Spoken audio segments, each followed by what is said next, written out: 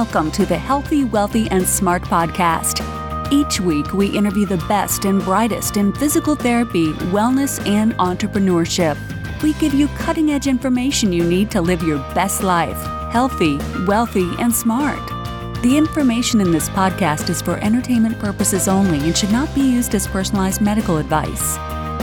And now, here's your host, Dr. Karen Litzy. Hey everybody, welcome to the 300th episode of the Healthy, Wealthy, and Smart podcast. I can't believe it. It's been a while. The podcast has undergone a lot of changes since I first started it. As a matter of fact, when I first started, it was a live radio program every Monday at 1. And then I took a break when I went back to school to get my DPT. And now we're here, 300 episodes in. And I couldn't be happier to have my guest today for this 300th episode. And that guest is my friend and physiotherapist, Ben Cormack. He owns and runs Core Kinetic. Core Kinetic provides educational courses based on modern movement and pain science within a strong evidence-based framework. They have delivered courses in Europe, Asia, the United States, and South America, and present regularly at national and specialist subject conferences around the world. Ben is a musculoskeletal therapist with a clinical rehabilitation and exercise background stretching back 15 years. He specializes in a movement and exercise-based approach with a strong education component and patient-centered focus. So again, everything related to his website is over at podcast.healthywealthysmart.com under this episode, so you can find everything there and also some of the things and people that we spoke about today. We say this in the episode, but I'm going to say it again. He's coming, for those living in the United States, he's coming to the U.S. in 2018, and in particular in New York City in April. So if you want to make a trip to New York City, if you live in the New York City metro area, then definitely go to his website, Core Kinetic, and check it out and come to his course in April. So you'll hang out with him, you'll hang out with me, and a bunch of other sure to be wonderful people. So big thank you to Ben for coming on to the podcast today. And now, what did we talk about? Oh my gosh, a lot. So we talk about how exercise influences pain, how keeping healthcare more patient-centered with exercise is so important, how to communicate pain science both verbally and experientially, and Ben's 5 A's of exercise adherence. And this is great. It's towards the end of the podcast.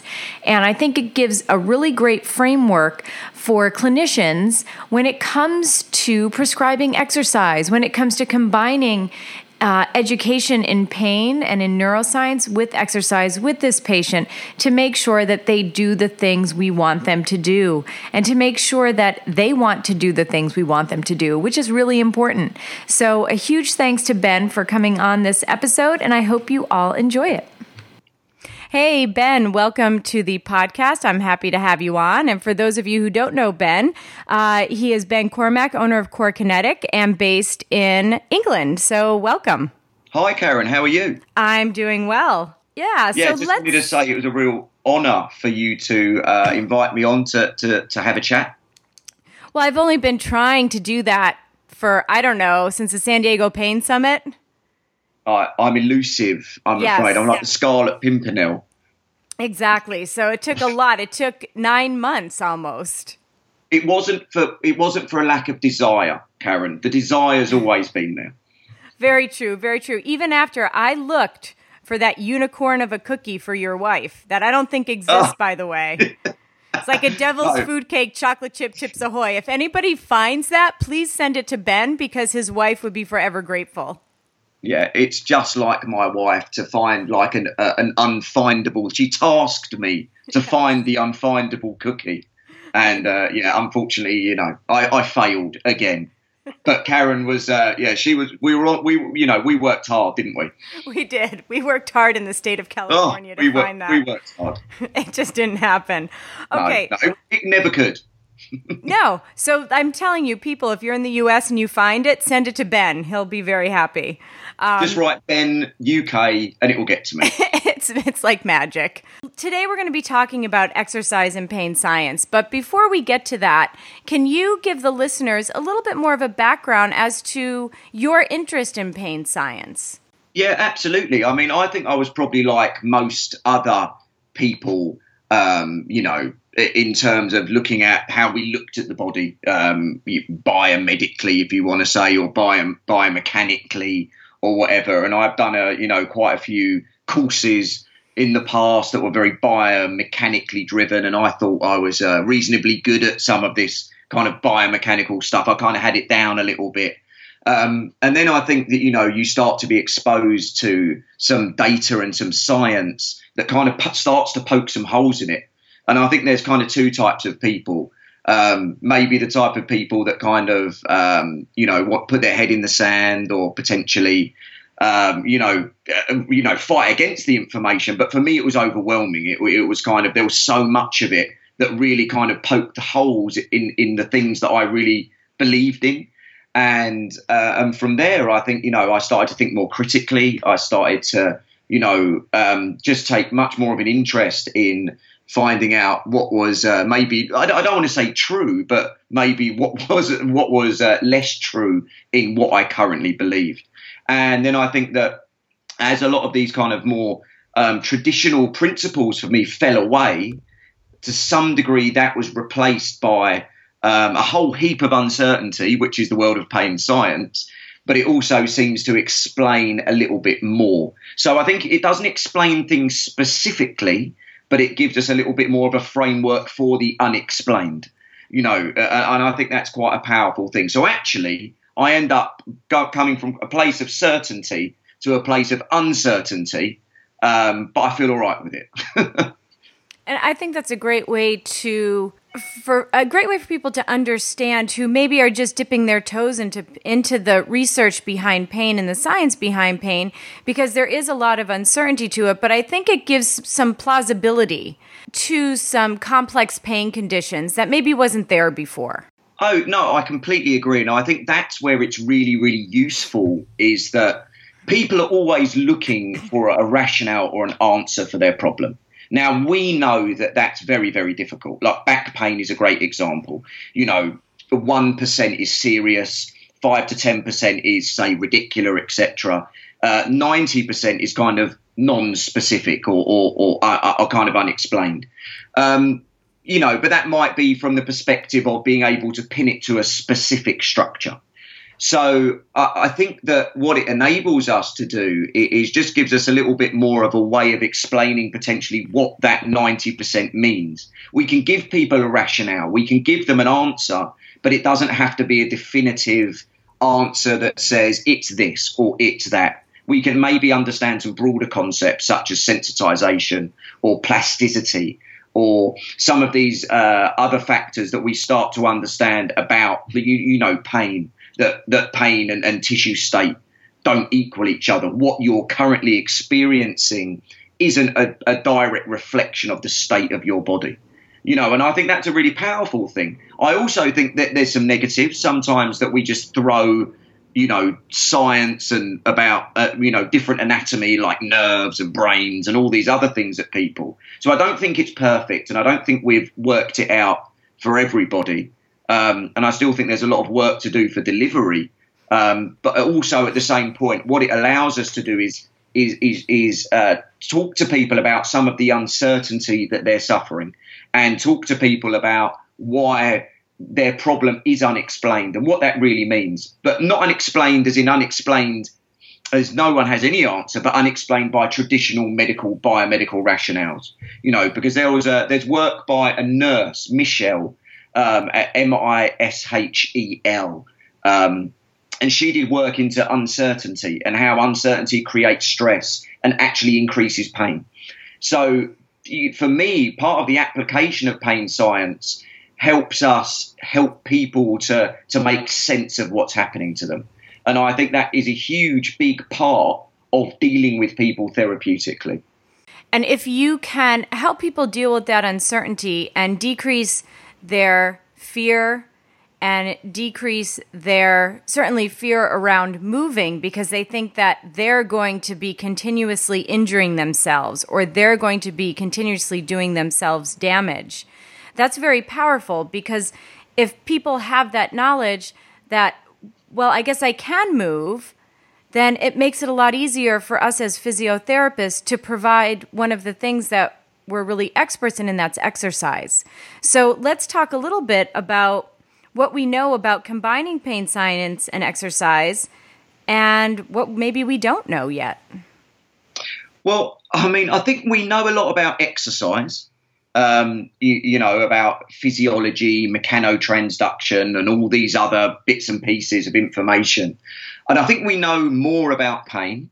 One of the things that I don't really think we know a lot about is how exercise influences pain. I think that in some senses we do, from a traditional sense. If we have a muscle tear or strain or something like that, and we provide a load that creates mechanotransduction that gets paracrine and autocrine signaling going and all these other factors. But we also know that there's a hell of a lot of injuries that don't have physical damage per se. If we think about tendinopathy, for example, we know the relationship between structure and pain and tendinopathy is very poor. We also know that exercise, if we take loading, for example, we know that people get better, but their structures don't change that much. So if we think that exercise is designed to have an effect on the structure, but the structure hasn't changed, but the pain has, then maybe the mechanism is wrong. So I think that what we really need to do is, put our hands up and be honest and say the exercise does seem to be like quite a powerful thing that we can give people if we put it in the right context. But we're not quite sure exactly how it works. Could it work for all the reasons that we don't think it does? You give it to someone. So I might give someone an exercise that I've done my best clinical reasoning and rationale on. And that exercise could work, but it doesn't validate my reason. And I think that's really important to keep that in mind critically, that even if what you do works, it still maybe doesn't do it for the reason that you think it does, which is powerful. So how could exercise affect pain? Could it be kinematics, a change in movement? Could it be kinetics, a change in energy distribution? Could it be load tolerance, a change in someone's load tolerance? That's completely plausible, a change in maybe what happens at a cellular level. Could it be neurological? Could it be cognitive? It might be we have the decoupling of pain neurons and movement neurons if we move in a different way. So elements of kind of pain memories, etc. But, people like Zussman have talked about in the past. Could it be that it's just a basic cognition thing, that I thought it was going to be poor, or I thought I was going to have a bad outcome. We did a movement. It was in a safe environment with a therapist, and it didn't turn out to be bad. So I've updated my prior expectation, and that would be a cognitive thing. So I've just given you like 5 different reasons why exercise could have an effect on someone's pain. I couldn't tell you that any of them actually work definitively. I suppose this is where we get into plausibility versus evidence. So rather than say it's plausible that it works, I think what we should say is, does it work? What's the plausible mechanism? Mm-hmm. Because I think sometimes what we tend to do is say that's plausible, so therefore it works. And I think that's a reasoning error. Just because something's plausible doesn't mean it works. If we've tested it and it works, let's look for a plausible mechanism. That would be the way round that I would look. So I would say I'm pretty confident that exercise across lots of musculoskeletal conditions has been shown to be positive. So if we look at something like exercise for lower back pain, luckily they've tested a whole bundle of different exercises against each other. So we can take people going for a walk versus specific high load, strength training, or sitting on a bike and doing Pilates, or deadlifting versus pelvic tilts or whatever. And actually we see that they all come out in about the same place. So it's obviously not that specific in some ways, as in this type of exercise is the best for back pain as a whole, which I think gives us a lot of scope to be very patient-centered and individual-centered, which for me is exceptionally empowering. Another great example is things like there was a paper recently for rotator cuff tendinopathy. Now, the big thing in rotator cuff tendinopathy, in tendinopathy in general, is loading. So, get the load on it, heavier loads, HSR, heavy slow resistance. Well, I've seen a couple of papers now that have suggested that actually it doesn't matter what you do. Exercise is important. The load isn't as important, and this is being very evidence-based. And I'm sure that, there was another paper that compared heavy, slow resistance for Achilles tendinopathy with the old Alfredson eccentric protocol. Again, we didn't really see a difference in outcome.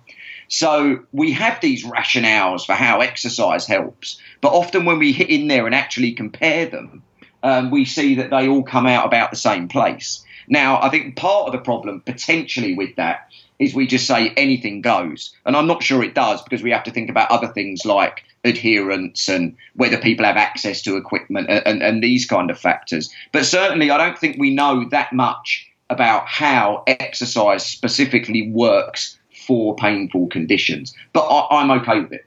Yeah, and I think, like you just said a few minutes ago, that it's quite empowering for not just the patient, but also for the physio, because yes, we know that exercise is helpful. We have some plausible ways as to maybe why it's helpful, but it makes it, I think, more empowering for the physio, because you don't have to follow a strict A, B, C, D protocol, but that you look at the patient and what the patient is presenting and what the patient needs and what their cognition and what their emotions are around exercise. And now you have a whole basket full of exercises to choose from, versus having that mentality of, well, you have a tendinopathy, we can only do eccentrics. Do you know what I mean? Oh, look, massively so. I think that what a lot of people do, therapists, is they like to have a bit of cognitive efficiency, and a cognitive efficiency very much, we all like that. 6 o'clock on a Monday evening, who doesn't like a bit of cognitive efficiency whereby I don't have to think that much? Right. So if we had one really cool exercise that fixed everything, that would be great. We've been down those roads, right? VMO exercises, core stability exercises. We know that they're no better, than other, we know that open chain and closed chain exercises for the knee don't seem to be that different. So why do you pick one over the other? Well, it has to be a patient focus, which I think is good for everybody. And I don't think it takes that much reasoning. But as I say, it's a phrase that I like to use. It's cognitive efficiency, or we could put it less politely, which is sometimes laziness. Yeah, slightly less polite. Yeah, I know. I like to be, my polite British self. Yeah, slightly less polite, but what we've talked about so far, a lot of very high concepts.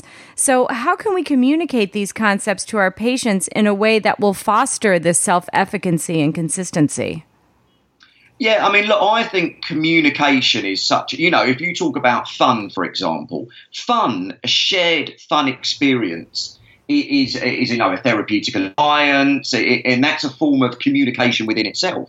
That two people are sharing an experience, and that communicates a certain feeling or a certain, or imparts a certain kind of something on, what you've got going on between two people, which is really important. When it actually comes down to communication itself, I think there's some real key points that we have to look at. And firstly, I think that especially when we look at exercise and movement, and this is something my friend Mark Cargila brought up recently in a discussion that we were having, it's not always about education, and communication can sometimes be about doing rather than talking and those kind of things. So communication can be experiential and not always verbal, and I think that's where movement and exercise are quite powerful, in that we can communicate concepts to people, and they don't always have to be verbal, they can be experiential as well. But if I'm actually trying to get across some actual kind of pain science concepts, or let's not even say pain science concepts, let's say modern concepts of the body. If we think about our previous concepts of the body, when I first started getting into all this stuff many, many moons ago, it would be, that if you moved in the wrong way, your body would fall apart. And now we're starting to understand, well, actually, if someone has osteoporosis, what do I tell them to go and do? I tell them to go to the gym, right, and make their bones stronger. So if my bones are degenerating and my cure for that is to go and load my body, I don't understand why actually moving in these subtle, tiny little wrong ways actually cause my body to fall apart. So I think communicating some of these concepts of modern, a more modern view of the body, that actually the body is a pretty robust adaptational thing, And one of my favourite examples for that is just simply, it's hypertrophy. That you go to the gym, you work out, and your body alters and it adapts. And you don't go to the gym, and we get the opposite occur. We get atrophy. Well, the body still alters and adapts, just not in the way we want it to. Exactly, but the body's always changing, right? According to what we do, which is in a way empowering for people because they are then in control of that change. That we can say, well, your body can change, but you've got to go away and do the things. My approach would be your body can change. You've got to make that happen, but I'm going to help you get there. So I always like one of my favourite ways to communicate some modern concepts, such as things like plasticity of the nervous system, which kind of directly relates between, say, pain and exercise.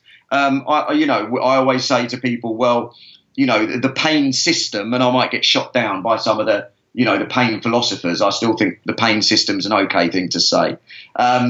That I think the pain system adapts if you keep working it, it gets better, it gets stronger in the same way that your body adapts and gets stronger. And potentially, if you're more in pain, then you get better at being in pain.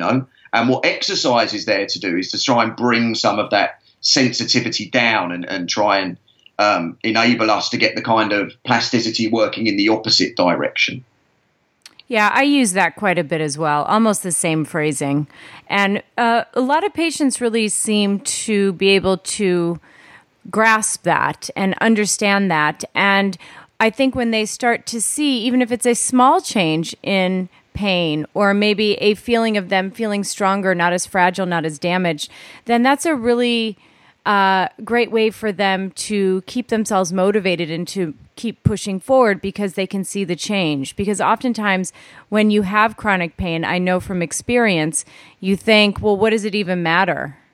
No matter what I do, I'm going to have pain. But then once you start to have that glimmer of hope, even if it's just you wake up one day without pain, it is so motivating to keep you moving forward. Yeah, and I also think adherence is a factor that I want to talk about in a little while. But certainly one of the key factors with adherence is motivation and being able to help people build on those small glimmers of hope and provide motivation to people is a really strong part of what any therapist can do to make people more successful. Building on those slivers and just saying, look, there is change, there can be hope, and we just need to just keep going. And these things can take a little bit of time, and just, slow change is kind of better than no change. So, that is part of communication as well. So motivation, I think, forms a really big part of helping keep people in the groove with it all. I think that's really important. But I must say the most important that I think about any communication is listening. So I think it's really important that we are continually listening to people and being able to communicate with them and being able to communicate the concepts that we want to get across at their level and involving their experiences. I think a lot of the time people drop, PNE knowledge bombs on people about, nociception doesn't equal pain and, it's not sufficient or necessary and all these different things, which, academically are very correct. But actually, if someone said that to my wife or my mother, they probably wouldn't have a clue what that meant. Mm-hmm. So if we're thinking about communicating concepts, I think we need to look at things like health literacy, who we're speaking to, their educational levels, their interest levels. And for me, I really think tailoring how we communicate to people is probably one of the biggest things about communication, And I think that if you took a car salesman, a really good car salesman is able to communicate across the whole socioeconomic and educational spectrum in trying to get someone to buy into what they're selling. And I don't see any different for the therapist, that you are selling, your intervention, and you want people to buy into that. So the way that you communicate that, I think, is really important, and how you actually tailor that to their individual experiences, and also tailor that to where they are at right now. Yeah, there's no question that the way you position yourself and communicate with one person has to change with the next person that walks through the door. If you just have that one sort of catchphrase that you say to everyone, it's not going to work. And please never say drop knowledge bombs again. I think that's kind of that someone has gone, they've dropped to, pain doesn't equal damage, and then they go boom. Boom. I can just imagine them. Yeah, never say that again. Right, well, I'm going to send you an email of me just saying it repeatedly. Oh my God, I will crawl through the computer and slap you in the face. Word for word, absolutely. But no, it's true. And unfortunately, I think a lot of therapists who get these little nuggets from, whether it be a single podcast or a single webinar, you do a lot of webinars on the Trust Me, I'm a Physio page, and they hear these little tidbits and think, I got it. I know pain science. I'm gonna work on this with my patients, but they don't delve into anything more. And I think that's a mistake, because you can't just communicate a nugget of knowledge or drop a knowledge bomb and then walk away, because you don't know the rest of the story. Oh, look, I mean, do you know what the biggest thing about pain science is knowing when not to use it? Yeah, for sure.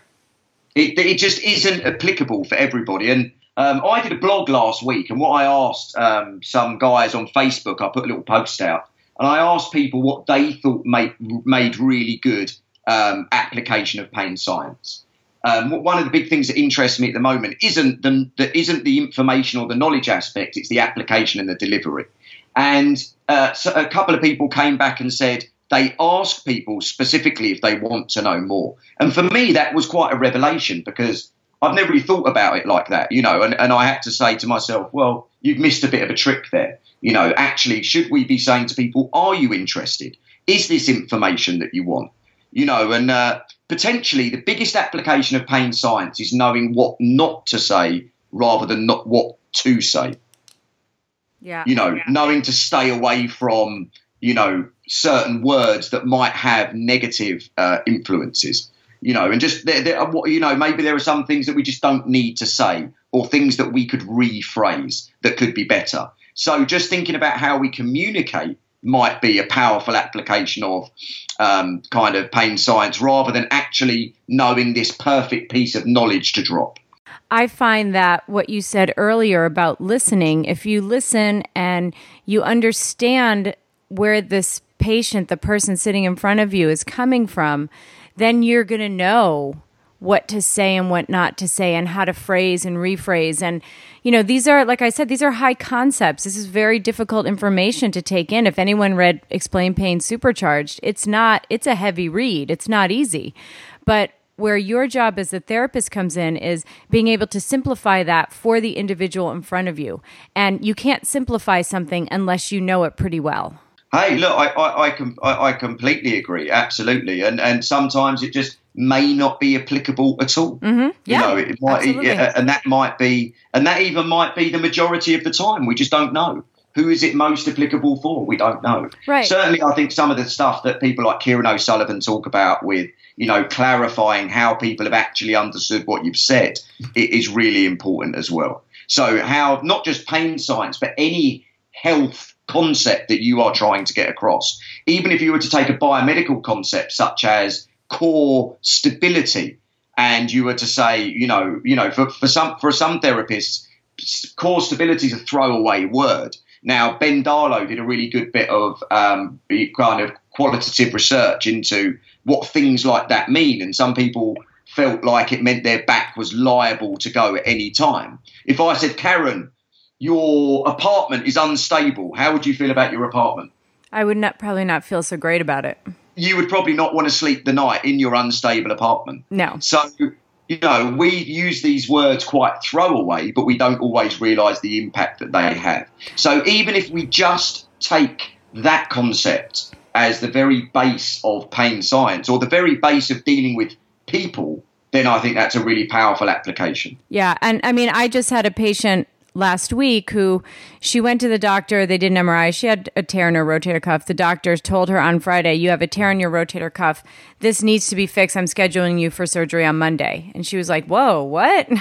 Well, that's efficiency, Karen. What? And then she said, well, this doesn't seem right to me. So she went to another doctor. She found her way to me.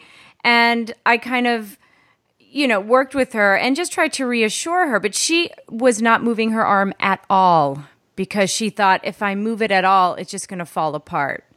And then when I saw her the very next day, I said, how are you feeling? She's like, so much better. She's like, now I know I can move my arm again. Yeah. And she's like, and the pain is so much less. And she's like, much better.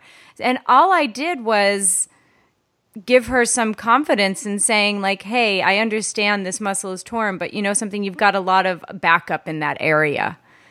And, like you said, if someone tells you you're unstable, you're not going to want to do things with that unstable, quote unquote, body part. So it's all about how you communicate. So totally, it's and the base application of that would have just been as simply to present that information differently at the beginning. Right. That's what you didn't need to drop a knowledge bomb. You didn't need to say pain doesn't equal this or etc. You just learn that and understand that people are influenced by what you say, and therefore saying things in a way that doesn't influence them negatively is a positive. Yeah, there's no question. And I didn't even go into, neurons and neuroplasticity or any of that as far as the science behind pain was concerned. Yet that was very helpful. And at the end of the session, kind of like what you said, Kieran O'Sullivan, and when I took Peter O'Sullivan's course, he said at the end of his patient encounters, he always asks them, what did you get out of this? Kieran says, how would you explain it to your friends and family? Right. And that's really powerful. And then when you get that information back and you can say, well, it's kind of. And then if there's a discrepancy, you can go a little deeper with that. And what it really is, it's the application of the science of people. It's not even the application of the science of pain. It's understanding people and understanding that kind of knowing that we are not just physical beings. We're also, more very, very psychologically driven. I mean, if we look at some of the emerging research, some of the key prognostic factors aren't, the size of a tear or how damaged you are or the diagnosis you get. It's just simply what is your predicted expectation of recovery? Mm-hmm. Because if you don't have a positive outlook and you don't have a positive expectation, or you don't believe in the program, or you've been negatively influenced by previous information, that affects how you engage with what we're trying to do. And this isn't about pain science. This is just understanding that human beings are psychologically driven as much as they are physically and physiologically driven. And, that kind of leads me into the next thing I want to discuss. You alluded to it before, and that's adherence to our exercise and movements that we give to our patients with this framework of maybe a pain science explanation, and with this framework of understanding the complexity of the human being and that their psychological issues may overtake some of those physical issues. So what do you use with your patients to improve adherence? Adherence is, we've got actually some really good research into adherence. And so I think that would be a good kind of place to go with that, I think. And I always do this when I teach. I always say to people, I like to get them to have a little bit of interaction, a bit of a show of hands, and just say, what do you think the number one factor for people to kind of, do exercises? And we've got some other data that suggests that, say, between 50 and 70% of exercise that gets given out by therapists just doesn't get done, which is a big number, right? Very big, yeah. I think what we have to understand about exercise is the specifics really don't matter that much, but actually doing it does. So, that means that actually all the time that we spend on these complex program design aspects probably are less important than if we actually understand that person and how they might fit into the exercise that we're trying to get them to do, or even, actually create exercise selection based on that person. But I think that, that what we have to remember is that people are mostly driven by habit and behaviour. And there's been a couple of good papers, and both of them have shown that one of the number one key factors for exercise getting done is just if it fits someone's daily routine. If it doesn't fit your routine, say, here's an example. I need you to do a heavy loading program. You live 20 minutes from a gym. You've never used any kind of weights before. You're not very confident. You're very time poor because your family pressures are, your wife doesn't work. You're the main breadwinner. You like to see your family as well. You've got 2 children. The time you get with them is very poor. You have a highly pressured job. You find it hard to get to the gym, etc. It might be that this best exercise that I gave you to do, this deadlift or this single-armed Bulgarian wood chop or whatever else people give out. we could have gone wilder with that. I reined that one in. But it could be that is the best exercise for the problem, but it's the worst exercise for you. So, does that make it the best or the worst exercise? It depends if you're exercise focused or you're people focused. So I think that we have to remember that if the exercise doesn't fit in with people, then it's not likely to get done. So I feel that my role these days is far more of a coach or far more of a manager. If we were to look at, someone who does a lot of manual therapy, maybe they're the star player. They do the magic. You've got magic hands. For me, it's much more about facilitating people to do things themselves. So I might sit with them and think about making sure that they can specifically do the exercise, that they're confident at doing it, that we've actually set a specific time. We've created reminders in their diary. We've got plans of how they can specifically progress and regress themselves. These are the things that I think provide the most support. And I've got something that I call my 5 A's of exercise. And I think that they kind of, for me, really facilitate adherence. So it's the 5 A's of adherence. And basically, firstly, it's aware of why they're doing it. Why does this exercise help? What is it likely to do for me? And I think that if people have an understanding of why that exercise might help, they tend to have more buy-in to actually do it in the first place. Why would you do something that you don't believe in?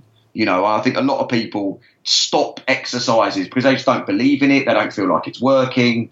They don't have a communication network with their therapist that they might be able to address that kind of with. So we have first A is aware of why they're doing it. The second one would be adequate instructions. Have you ever tried to build any flat pack furniture? Like IKEA? Yes. Have you ever built anything from IKEA? Yeah, all the time, but that's kind of my thing, so I'm really good at that. But imagine if you built something from IKEA and the instructions weren't in there. What would you be left with? You're left with just a pile of wood, aren't you? Pile of wood, yeah, for sure. So, and I think this is a lot of the time that exercise or rehab programs turn into.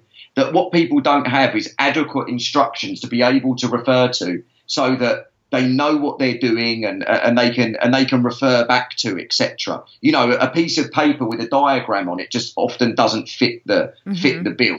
So I imagine these people standing there in the gym, scratching their heads like someone else might do in front of a pile of IKEA furniture, which essentially is just firewood without a bunch of instructions. So.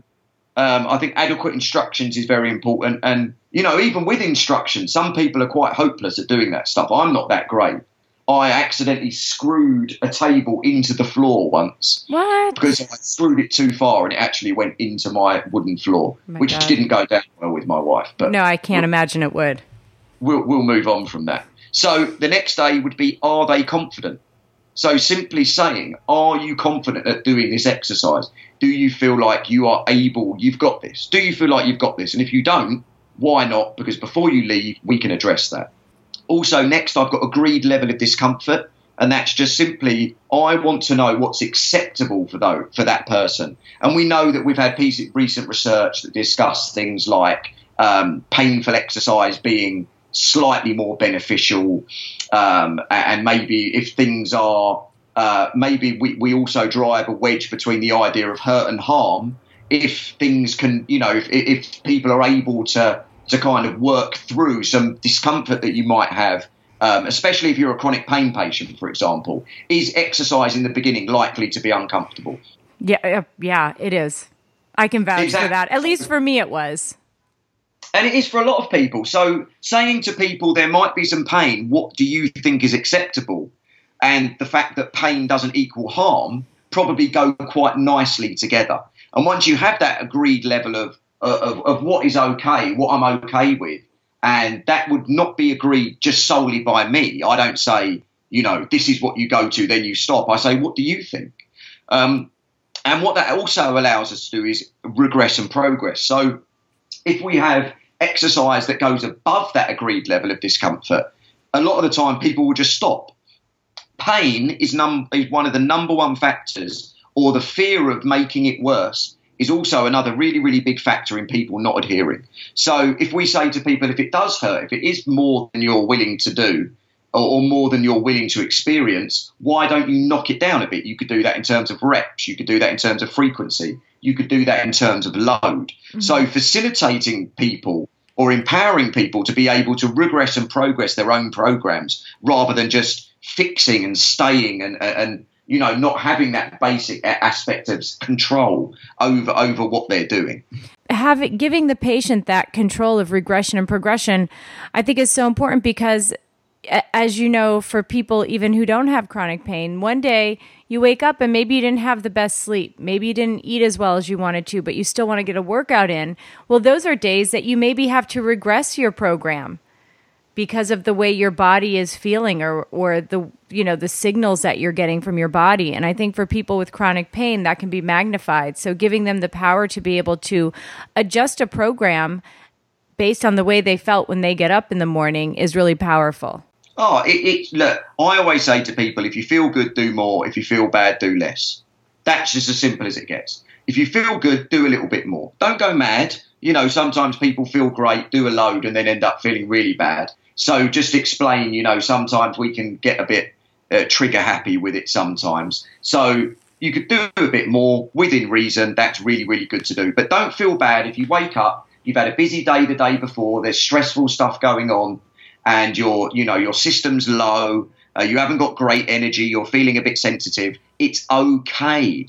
I always say to people, don't make your exercise another stressor. If your program is causing more stress than it's actually solving, then it's a problem. Yeah, you need to have a conversation with your therapist at that point, with the physio. No question. Oh, absolutely.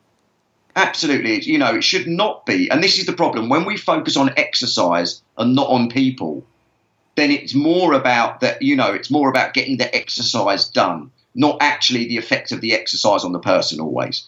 And I think that that's a really important point, that we have lots of people who promote exercise therapeutically, and that's fantastic.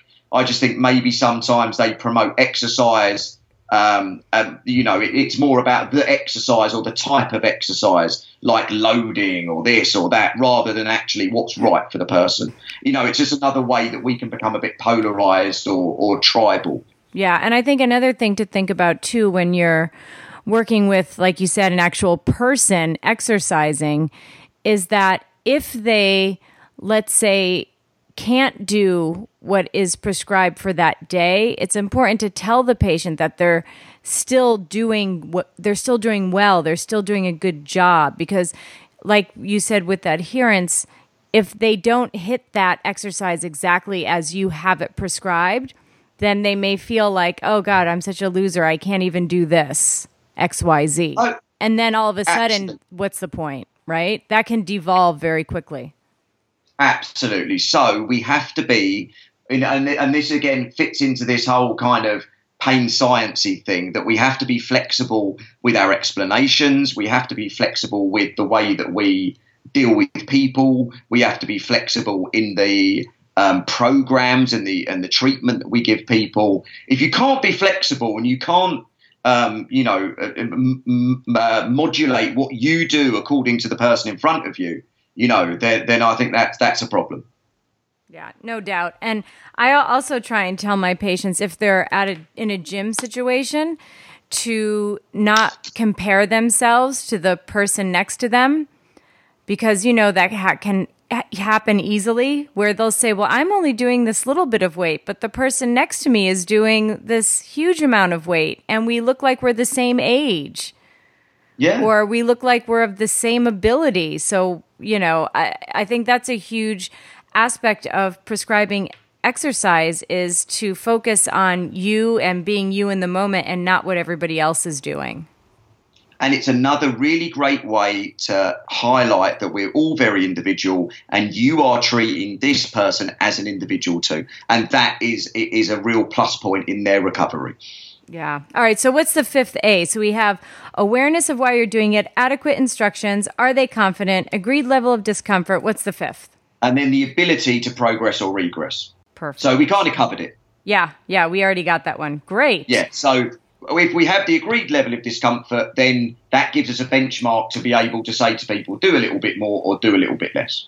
I also think support network is a really big thing. So there was a paper that looked at physiotherapist behaviours in adherence. So they looked at patient behaviours, then they also looked at physiotherapist behaviours. And I think these are quite enlightening for any therapist. I think it transcends physiotherapists, and I think that it's important that we see exercise as that anyone should be able to give exercise, prescribe exercise. I see sometimes people like to claim that they're the exercise specialists or the movement specialists. And I actually think if the data and the research tells us that exercise is powerful, then anyone involved in healthcare, from doctors to osteos to chiros, to trainers, to within scope of practice, to physios, to sports therapists, etc., should feel that exercise is within their remit. I think that's a really important thing, that everyone should because I don't think it's a modality per se, exercise, in the same way that I don't think pain science is a modality.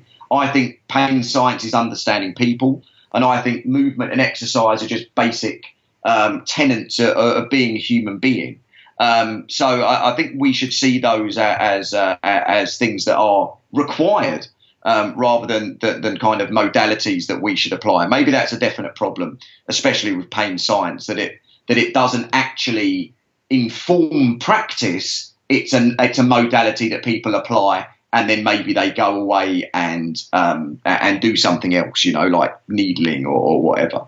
So, these behaviours, and as I said before, rather than physio behaviours, let's call them therapist behaviours, were clarifying doubts and questions. Again, people feel like they want to be heard, they want to be listened to, they want to be able to talk to you, and being able to actually have a really good, solid explanation for why you're doing something, how it's going to help them, and also dealing with any problems. It is a really big deal to people. Another one was supervising exercise.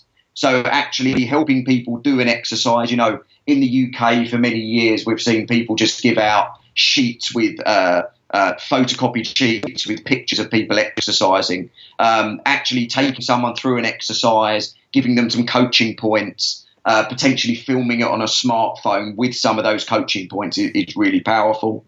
One of the big things that I focus with on people is on exercise. So if someone comes to see me, I try not to discuss their pain. I won't ask them, how's your pain? I'll ask them, how's your adherence? How much exercise have you done? Have you managed to do what we discussed? What were the problems? What were the successes? How can we make it better, or how can we build on what has been successful in the first place? So people in pain, I think, really want to talk about pain.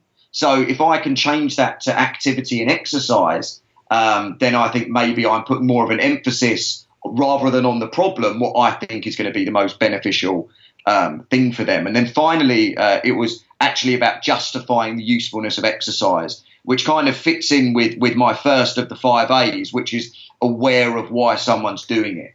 If I don't have a good rationale or justification, I don't think that I'm very likely to see a benefit sometimes. And if I don't see a benefit, then my expectation of outcome might not be very positive. If my expectation of outcome might not be positive, then my involvement with the process might not be very good. And as we know, there's a great paper out there on back pain that shows if you work on strength or mobility or stability or any of these different factors, none of those things need to change for people to get better from back pain using exercise. So it's the process and not the destination.